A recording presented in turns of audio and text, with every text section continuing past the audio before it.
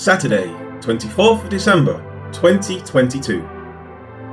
Now when Paul and his party set sail from Paphos, they came to Perga in Pamphylia, and John, departing from them, returned to Jerusalem. Acts 13, verse 13. The NKJV is not in accord with the Greek. Instead, the BLB translation will be used. And those around Paul, having sailed from Paphos, came to Perga of Pamphylia, but John, having departed from them, returned to Jerusalem. The last verse indicated that the proconsul believed the word concerning Jesus. He was astonished at the teaching of the Lord. With that matter now complete, the narrative continues, saying, "and those around Paul." This is a new way of referring to those on the missionary journey. Saying around is a way of designating a person as the main figure in the narrative. Until now, Barnabas has been mentioned first. Now Paul begins to take the lead role. Barnabas will be mentioned first again twice in chapter 14, but the overall focus of the events will now be on Paul's ministry before the Lord. Hence, Luke places Paul first here. As such, the narrative continues with, having sailed from Paphos. This is the location where Sergius Paulus was, as noted in verse 13:6. Having crossed the entire island of Cyprus, they departed from this final city and came to Perga of Pamphylia. This is an area north and a bit west of Paphos on the mainland. Today, it is the area of Antalya, Turkey. Albert Barnes describes the location. Quote, Pamphylia was a province of Asia Minor, lying over against Cyprus, having Cilicia east, Lycia west, Pisidia north, and the Mediterranean south.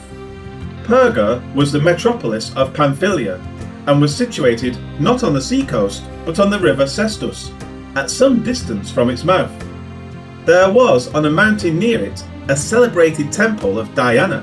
End quote. There is no record of evangelism in Perga at this time, but they will preach there in chapter 14. For now, and with no reason being given, it next says, but John, having departed from them, returned to Jerusalem. This departure was unexpected, and, to Paul, inexcusable. That can be inferred from Acts 15. Now Barnabas was determined to take with them John, called Mark, but Paul insisted that they should not take with them the one who had departed from them in Pamphylia, and had not gone with them to the work. Acts 15, 37 and 38. As such, it is not as if John had received news of a death and needed to return home. Rather, something caused him to no longer want to be with the company as it travelled. It could be that he missed home. It could be that the pace the others kept up was too much for him, etc.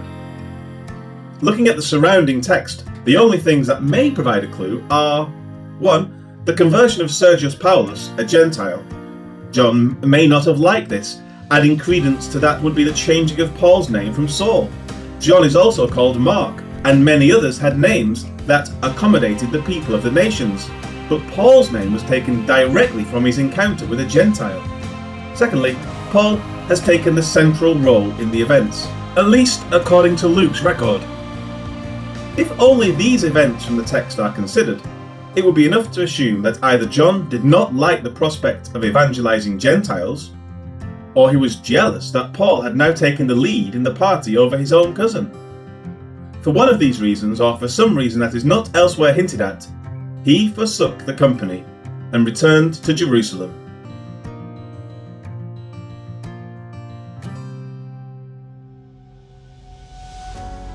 Life application.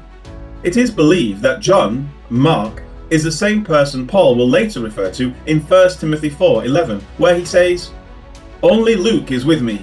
Get Mark and bring him with you, for he is useful to me for ministry. If this is the same person, it shows that there was eventually a reconciliation between the two. If, as speculated, John didn't like the thought of evangelizing Gentiles, he eventually outgrew that. Even if this was not the reason for his departure, it is still a truth that the Jewish believers had to accept. The message of salvation was not limited to them. the scriptural promises of Israel being the head of the nations probably seemed more confusing than ever. How would that come about if the Gentiles were evangelized? Change can be a difficult thing. It is something that we will often fight against or run away from. But time eventually discloses that, despite our protestations, what we initially want may not be what is going to come about. With that understanding, we can then yield to the events and begin to accept them and even participate in them. Wars decide new borders. Elections decide changes in government. Economic changes determine what companies will flourish and which will flop. We have to accommodate ourselves to these types of things and learn to become productive parts of them. If we don't, we will simply be harming ourselves. Such events come to pass, and there is no point in having a pity party when they do. Change is a part of life that we must accept. And as long as we do so while honouring the Lord with our lives, we will be living responsibly in those new environments.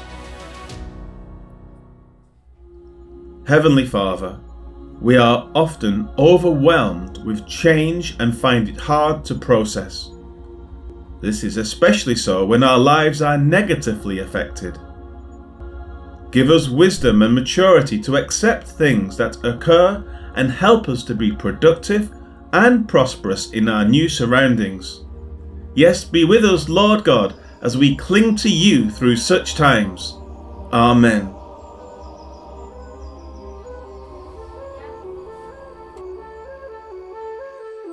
Troy and those with him sailed away from Paphos. They came to Perga in Pamphylia. Samuel?